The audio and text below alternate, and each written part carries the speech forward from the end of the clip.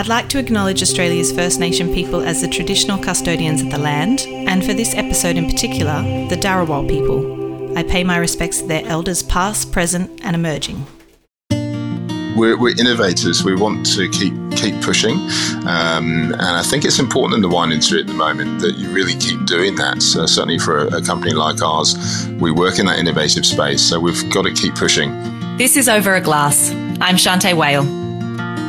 Duncan Schuler is chief winemaker at Geeson Wines in the beautiful Marlborough region of New Zealand.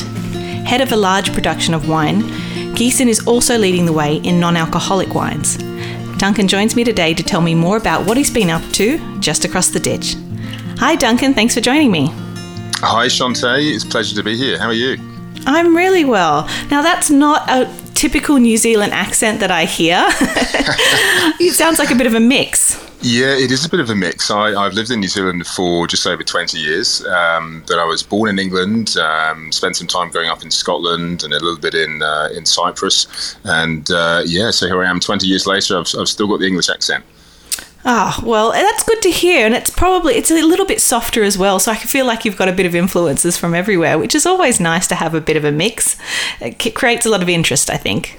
Oh, that's good. That's good. So where are you joining us from today? Where are you sitting? Yeah, I am sitting at the winery here in Marlborough, and it's a beautiful day. We've had a bit of rain lately, and we've had a sort of lovely midwinter, almost floods, to be honest. And finally, the sun has come out. It's a gorgeous afternoon, not too hot, never gets too hot here in Marlborough, but beautiful day. Yeah, I mean, you get so much sunshine hours, but like you said, it's always kind of a nice temperate climate. I was not prepared for how beautiful the sounds were as you fly into Marlborough. I thought it was just breathtaking, and I was kind of overwhelmed. So what an amazing part of the world to work in. Oh no! Look, it absolutely is, and I think we're lucky in the wine industry that there are a few regions that are good wine regions that aren't stunningly beautiful at the same time and have a great climate. And Marlborough is certainly one of those. It's beautiful. It's probably not really regarded as a tourist destination, but it's got a lot on the doorstep. Fantastic natural beauty in the Marlborough Sounds, and obviously New Zealand's most important wine region. Yeah, I mean, maybe that's a good thing that it's not such a tourist destination so that you can keep it to yourself. But a lot of people tend to have their kind of batch holiday places around the Sounds. Is that right? Yeah, no, you're absolutely right. No, it is. It's the Sounds is a lovely place. It's one of those sort of spots where you can just get away from it all, get out on a boat and stay at a batch that's only accessible by the water, and you're going to see dolphins and even penguins and do great fishing. So it's kind of one of those rare, untouched parts of the world, and I love it. I think I love the sort of almost the rusticity as well of Marlborough. It is obviously a world famous wine region, but it's still very unaffected. It's very real, and it's all about the produce, the wine, the food. It's great. I love that. I think my aim in life is to meet somebody that has a batch holiday so that I could maybe occasionally be invited. So it's got to go right to the top of the list now after speaking with you. Yeah, look, it's definitely on my list. I think owning a little piece of the Marlborough Sounds is definitely on the bucket list for me.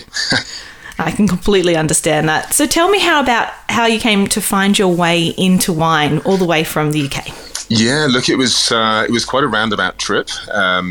I suppose I was exposed to wine growing up, and I think I mentioned earlier I was very lucky when I was quite young that we lived in Cyprus for a few years, and I've got some great memories of we'd eat out probably 3 or 4 nights a week because it was so cheap, and sitting in local tavernas, sometimes overlooking the water. Mum and Dad would always have a bottle or a carafe of the local village wine on the table, and they'd usually give me a small tiny sip just to taste it and have a smell of the wine, and I found it fascinating because you could see everything going on around you. The vineyard was often just over the fence, and there'd be a donkey working in the vineyard, and you'd often see the fruit being picked. So I found it fascinating, and then sort of growing up, I just started to develop a really interest in wine, and I sort of was really interested in science, and the two sort of came together. When I left school, I actually studied marine biology and studied that in Glasgow, of all places, in Scotland. Great science university, but probably not famous famous for marine biology. And then I moved to New Zealand in 2000 and started teaching scuba diving in New Zealand. And at that point in time, the wine industry was really just getting going. It was really developing, and there were some very exciting wines coming out onto the market, and the industry was seeing a lot of success. So I sort of conned onto that and saw the opportunity and went back to university, studied wine, and went from there. Fascinating.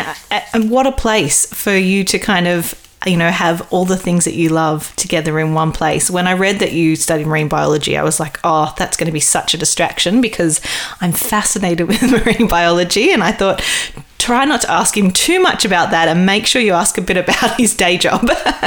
Do you get into the waters much over there these days? Oh, look, I do. I probably not as much as I used to. We've got a 4.5-year-old now, so I have to say that I probably don't go diving as much as I used to pre-children, but I still get out there when I can. And it's like I said, we're very lucky. You can drive for 30 minutes, jump in the water, and it's beautiful diving. Or if you want to catch lobster or abalone, paua, the New Zealand abalone, there's a lot of it here. So it's a fantastic place for it. A bit of a mecca for diving, really. And certainly I think when you fly over the Marlborough Sounds, if you're heading to Wellington, there's on more than one occasion I've seen some whales out in the Sounds from the air. So it's stunning. Oh, I mean the water life and the aquatic life that you must have over there, other than that incredible produce that you can get. But what are the other kind of underwater attractions that you're kind of looking at? Is it kind of quite a rocky bottom in the Sounds, or is there a lot of kind of weed about? Yeah, look, it's really diverse. You've got what's called the Kaikoura Coast, so down the coast of the the South Island, heading down towards the town of Kaikoura. You've got a beautiful, rugged, rocky coastline, and that was quite heavily impacted by the earthquake of 2016. But it's still absolutely stunning, and that's classic sort of rocky, almost sort of California coast style, where you've got a lot of sea life, very vibrant coastline. And in the Sounds itself, rocky shoreline, sandy bottom, but there's a lot of wrecks, there's a lot of shipwrecks out in the Marlborough Sounds. One in particular called the Mikhail Lermontov, which is a famous vessel that went down quite a few years ago now. It makes for an incredible dive. Oh my gosh, I love wreck diving. Oh, well, that's another reason that I have to get over there and do some diving. I just have to brave some of the chilly waters and be prepared for a thicker suit than perhaps what I'm used to over here in Sydney. Tell me a little bit about your experience working throughout New Zealand, because you did work both in Martinborough and Central Otago, incredible winemaking regions. And how did you decide to settle in Marlborough, and how did you come to work at Geeson? Yeah, look, it's I have sort of worked a bit throughout New Zealand, and I think that what I was probably doing early on in my career was I was sort of following Pinot Noir. I love Pinot Noir. I think like a lot of winemakers in cool climates, it is that great variety that can give you so much joy and so much heartache at the same time. And obviously in New Zealand, we're lucky that we can produce some fantastic Pinot Noir, but we've also got several very distinct Pinot Noir regions, Martinborough and Marlborough and Central Otago being three of them. So that was part of me really sort of hopefully developing skill to be able to create Pinot Noir in different shapes and forms and different styles and different regions throughout New Zealand. In terms of Marlborough, I came here, it was really opportunity. I think, sort of obviously commercially, Marlborough has been very, very successful since I joined the wine industry in sort of 2004. It's where a lot of the attention's been. But then with that, obviously with the success of Sauvignon Blanc, which has driven the industry here in New Zealand, I love that. I love Sauvignon Blanc. I love what it can provide consumers, especially at the price point. But I still had to be able to feed that little flame for Pinot Noir. And I was watching Marlborough, and you could see that in places like the southern valleys of Marlborough, more and more Pinot was being planted in more appropriate soils and viticultural aspects. And so the Pinot Noir was just getting better and better and better. And it really excited me. So it was an opportunity to further my career, but also still try and craft some really lovely Pinots. I don't blame you for following Pinot around the world, in fact. I think that's a pretty good plan. And Gießen makes some incredible Pinot Noir. The Claven sticks out of my brain because I think that is a Pinot Noir that I have been able to pick out of a lineup when I've tried it, because I think it's so site-specific and it's just so damn delicious. In fact, I did drink it on my wedding day, the 2014, and I was in seventh heaven.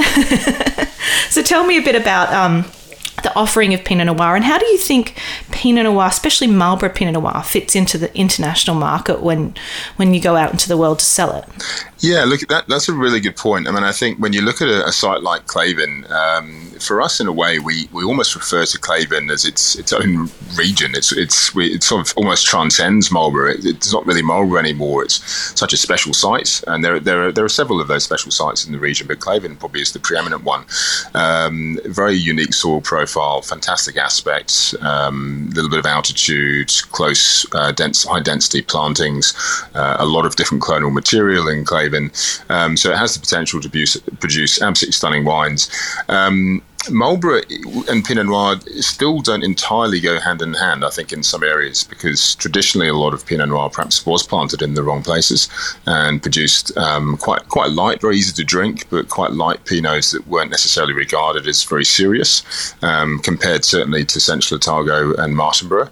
But that's changing. I think we're seeing now that as people start to taste these new Pinots that are coming out, as we get more vine age, we plant in more appropriate areas. The wines have a wonderful structure, and they have the ability to age, which is fantastic. So I think that the opinion internationally is getting higher and higher of those wines, and they're certainly doing well on the international sort of show circuit and reviews and things as well.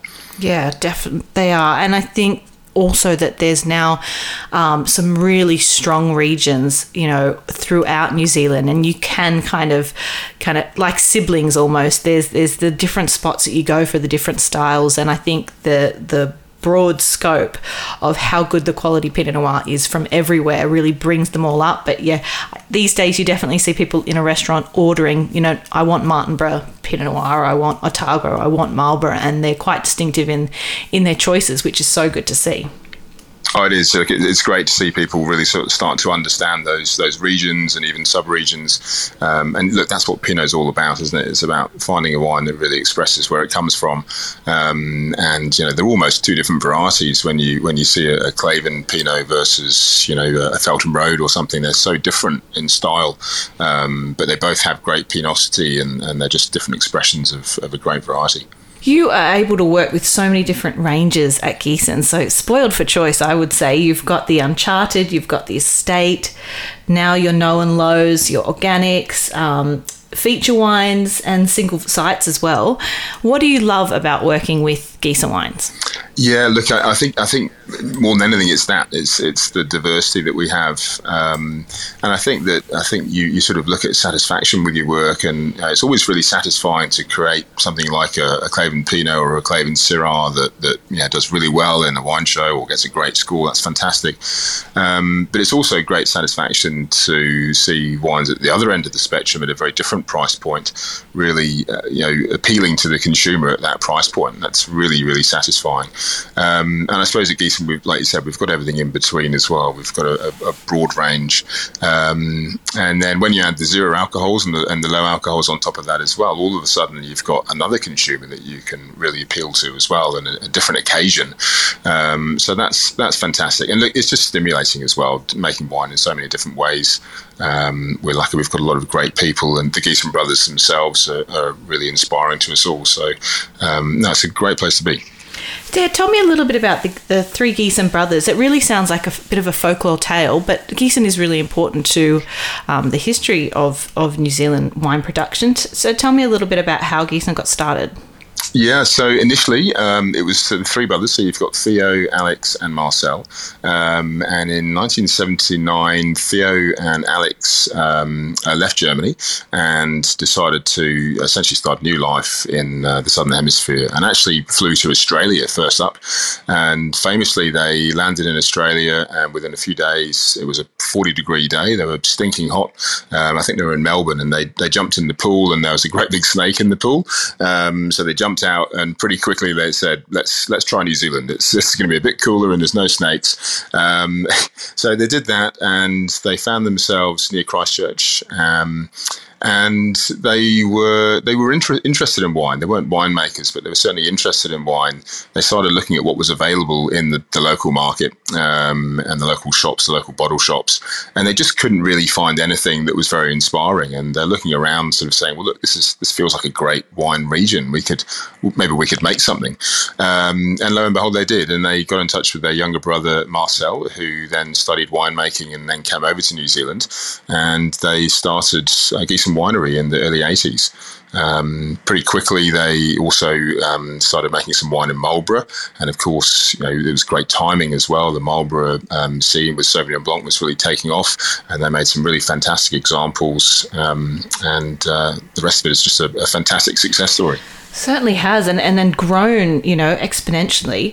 I've actually met Theo and I think his wife, and been out on their boat at one stage, and my goodness, they certainly know how to host a bunch of sommeliers on their boat, and we had lots of amazing wines and a pretty amazing time, and they were absolute characters, and the hospitality and generosity shown by them, I think, is something I'll remember forever.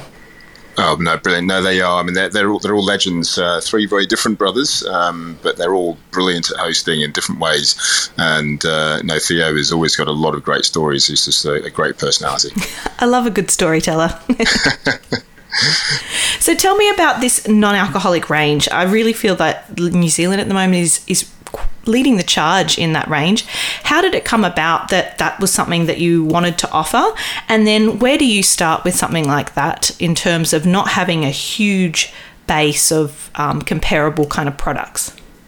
Yeah, look, I think that point you made there is part of the motivation. There wasn't much choice, and it sort of came from a fitness challenge, or a health and wellbeing challenge, I should say, in 2019, at the start of 2019. And across the company, pretty much everybody signed up to this health and wellbeing challenge, and you had to track what you were eating and how many steps you'd done, and you couldn't drink alcohol. And the winemaking team, everybody signed up pretty quickly. And then we all sat down pretty quickly after that and realised that none of us could drink wine for a month. So this was, it was a bit of a shock horror moment. So we called an emergency meeting and sat around and discussed how we were going to do this without losing the challenge, and literally we said, well, look, can we look at zero alcohol wines? And we looked at what was available in the market, and there really wasn't very much, and we weren't, the wines were okay, but we weren't particularly inspired by them. So we literally just said, look, let's make one. Let's try and make one. The spinning cone technology was just available in New Zealand, and so we started some trials and had a bit of a play with Sauvignon Blanc, and we loved the trials. We put together a wine that we thought looked great. We showed it to a few other people in the business, and everyone said, look, this is something that could really work, and then we just went from there. So pretty quickly we saw there was a great opportunity. The market was really just getting going outside of New Zealand, and we just went full throttle. We bought the machine itself. We bought a spinning cone and started making, obviously, more Sauvignon Blanc, but then other varieties as well, Pinot Gris and Red, Merlot, and Rosé. So that's fantastic.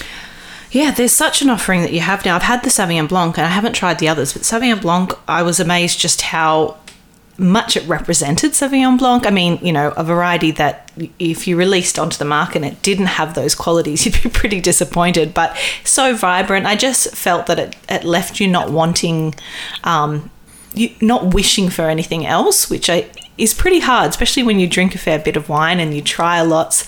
Some of the products I find just leave you thinking, oh, there's just something missing, whereas really found that wine didn't. It just gave you all the vibrancy and freshness and all those beautiful kind of tropical fruit flavors as well. But run me through a little bit about this spinning cone technology. And I feel that there's been a few different ways over the past centuries of removing alcohol. So why does the spinning cone change things? Yeah, so I suppose one of the ways people used to remove alcohol was with reverse osmosis, which does work quite well, but it's very, very, very difficult, almost impossible with reverse osmosis to fully de-alkalize wine. And with spinning cone technology, what you're able to do is a couple of things. You basically, essentially the way it works is a form of vacuum distillation. So it is really just a still, but it's working under a vacuum, and the spinning cone part of it supplies you with a very, very large surface area, so you can really distill alcohol at very low temperatures, and that's obviously key because at low temperatures you're not going to detrimentally impact the flavour of the wine. But it also allows you to do two things. It allows you to remove the alcohol, but before you do that, at really, really low temperatures, you can actually remove just about all of the aroma. So you can capture the aroma, and spinning cone technology is actually used in the perfume industry where they do exactly that. They'll concentrate and capture distinct aromas. So you can take a Sauvignon Blanc and capture the aroma of the Sauvignon Blanc, put it to one side, and then you've basically got a base wine with pretty much no flavour or aroma, so the most neutral white wine you can think of. That goes back through the spinning cone at slightly higher temperature, and that removes all of the alcohol, and then you can blend some of the aroma back in to give you the characteristic of Sauvignon Blanc or Pinot Gris or whatever it is you're making. Wow, so fascinating. It almost sounds like this could be, is this used in, I don't know, is this used in kind of non-alcoholic spirits as well? Because it makes it sound like if you wanted to make a distilled product that's quite neutral, that would be another way to do it as well, almost. Yeah, look, it wouldn't be traditionally how they do it, but we have done some trials ourselves, and we've had some pretty exciting results. So it's pretty fascinating. They use it in coffee as well. You can use it to extract coffee aroma out of coffee beans. So the technology's been around a lot, but in wine, obviously, it's relatively new. There are other ways of de-alkalizing as well, but for us, we've settled on spinning cone. We love the technology. I think we're really happy with the wine styles we're making, and I think that because we own the machine, we've actually got a sort of a crack team of operators who, that's all they do is they run the spinning cone, and so they're really experienced with it now. And I feel like every time we make a new wine, we just get a little bit better at it. So for us, it's the way forward. Yeah. I agree with you. I think that I've really noticed in the last probably past year the quality of these kind of no and low products has really gone through the roof, and I think that's probably thanks to this new kind of technology, but also people getting more competitive and like you said, having more products to be able to compare them against and taste them. So we now have quite a few different wine judgings or non-alcoholic wine shows, and some of which you've won. I believe one over in the UK, was it, from the London? Yeah, we won some awards at the IWSC, which was fantastic. That was great. The Ara Zero won there, and we also won at Wine Pilot as well. So we won some golds and some trophies there as well. So it's great to see those wines starting to be recognised. Definitely. And it, like you said, it's so nice. It's almost impossible to judge zero alcohol wines against other wines. It does need to have its own category. And so it's great to see people like Angus Hewson from Wine Pilot, creating these great awards where you can all get together and taste them. And like I said, this is really adding to another product for a whole different consumer group. And who do you find are asking for these kind of products? It's been really interesting. It's been a fascinating learning for us. I think when we sort of got into it, we assumed that it would be people who can't or don't drink alcohol for medical reasons or pregnancy, or decided to not drink alcohol. And certainly those do form a percentage of the consumers, but probably the biggest group is actually regular wine drinkers, people who still drink alcohol, but they've made the conscious decision to be a bit more mindful and reduce their alcohol intake, maybe a few nights a week, just have a de-alcoholized beer or a zero alcohol wine, and that's what seems to be driving the category for us, which is actually quite cool. I quite like that, because it means that we've got the challenge is that we've got to produce a zero alcohol wine for people who the night before they might have had a really great full alcohol wine. So they are true wine enthusiasts, and I think that's where we've sort of maybe hit a bit of a button, is that we're sort of operating in that premium space, and hopefully delivering a really premium zero alcohol experience, which is quite cool. Yeah, it definitely is. I think it's really cool. And like I said, I think you guys are probably kind of waving the flag and leading the way and paving a path for others to follow. Duncan, tell me, is there a wine that you particularly look forward to making each year, or is there a wine that, piques your interest, you find difficult to make each year? What's that kind of standout for you that you really, tip your hat to? Yeah, look, I'd probably have to go for Clavin Syrah. And I know I've talked about Pinot, and I could easily say the Pinot as well, but Pinot is always difficult to make. Making good Syrah in Marlborough is extremely difficult. It's a really cool region. So we're talking about a variety that loves a little bit of warmth. Clavin is a unique site, and we only have a small amount of Syrah there. But the exciting thing is you just don't know if you're going to be able to make it or not. So as you approach vintage, you're looking at the weather, you're looking at the vines every day. How are they reacting? Is it going to be warm enough? Have we got our crop level right? And then once you've picked the fruit, trying to nurse it through. So it's a really exciting wine, because I think it's one of those ones where you don't even know if you're going to be able to make something that's good enough to put in the bottle. And so it's a huge challenge. But when you get it right, it's a fantastic wine. Yeah, and there's some really incredible Syrahs, within New Zealand as well that are distinctively New Zealand. I think, especially in Australia, we've got, Shiraz vines coming out of our, bottom. But I really think, the some of the styles coming out of New Zealand, you just can't place them anywhere else in the world. And it's really exciting to see the Syrah from Marlborough, do just that. The Clavin site is basically old vines, so 30-year-old vines, deep clay-rich soils. Are you still sourcing the grapes from that? I think that's how it started originally. Is that right? It used to be, yeah, but we actually own the vineyard. So we've owned the vineyard for some time now. So that's been fantastic for us, because it's allowed us to then sort of manage the vineyard. And particularly all of us just get to know it really well. We spend a lot of time up there. It is only a very small amount of what we make, of course, really small production wines, but very important nonetheless. They really sort of, they're the halo wines of the company. So we spend a lot of time up there deciding how things are being grown and pruned and everything else. So we basically take all of the fruit, and a couple of other partners take a little bit too. I was about to say you've devastated the other people that were making wine from that site, but it's good to know it's in really good hands. I believe it's certified organic. Is that right? It is, yeah, certified organic. That's a really important part of it as well. Is that, and it's just, I think, to be honest, you just get better fruit when it's in balance organically. Yeah. Well, I'm glad to hear that you guys are looking after it, and I look forward to seeing what else the site can do. But like you said, with some great sites, there's only so much of it that can go around, and you can only make so much at a time. So when it's released, you just got to get your hot little hands on it. Yeah, no, that's right. And certainly something like the Syrah, I think, tiny production. We don't even produce it every year. And the Pinot and the Chardonnay. And look, I suppose that's when you talk about the sort of the fine wine end of the spectrum, that's those little things that make it so special. As often they are rare, they're hard to find. But when you get one, hopefully it's a great wine drinking experience, and it really takes you to where it comes from. It's got that expression of place. Fantastic. And what's next for you in the next couple of years? What are you looking forward to, and what's the next challenge for you, other than keeping up with all your outdoor activities and kayaking and fishing and diving and raising a child as well? What else is next for you? Yeah, gosh, I'm sure we get school next year. That's scary, but no. Look, there's a lot going on. We don't rest up and take it easy at Geeson. If we find we're having a success, we like to look at what we're doing and say, well, how do we get a bit more? How do we make the wine better? How do we sell a bit more of this?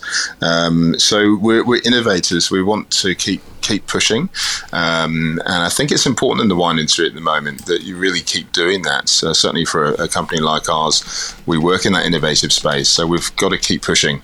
I think, like you said before, we are in a way leading the charge with the zero alcohol space, but we can't rest on our laurels. We've got to keep pushing that and make sure we stay ahead of the pack, I suppose.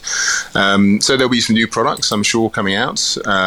Meanwhile, I think we want to still be regarded as a producer of some of the the best wines in New Zealand. So keeping the Clavin wines and the Ridge Block wines and the Uncharted wines really at the top of their game as well.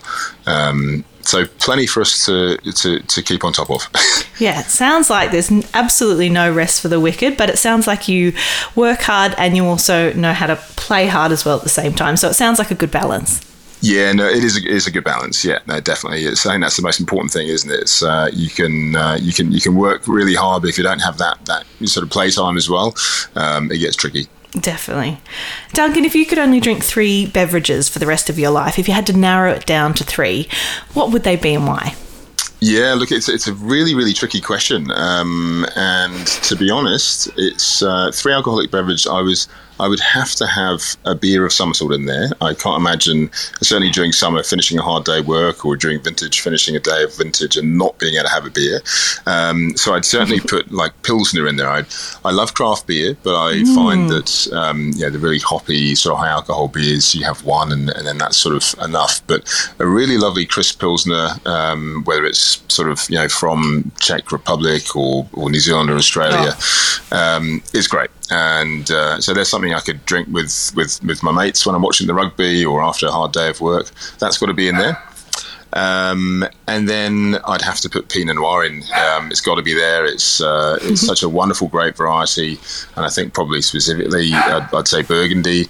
It can be fantastic. It can be really disappointing, but whatever you get, you're always going to get some sort of emotional connection with the wine, good or bad, and hopefully that sense of place as well. Where did it come from? I think if you look at maps of Burgundy, I mean, I speak for myself and probably for you, if you're a wine geek, you can look at those maps for hours and they never get boring. So that, and then talking of sense of place, I'd also go with single malt whiskey, especially Islay malt. I think I mentioned earlier, I grew up in Scotland for a little while, and we used to go to Islay and Lewis and places on holiday every now and then.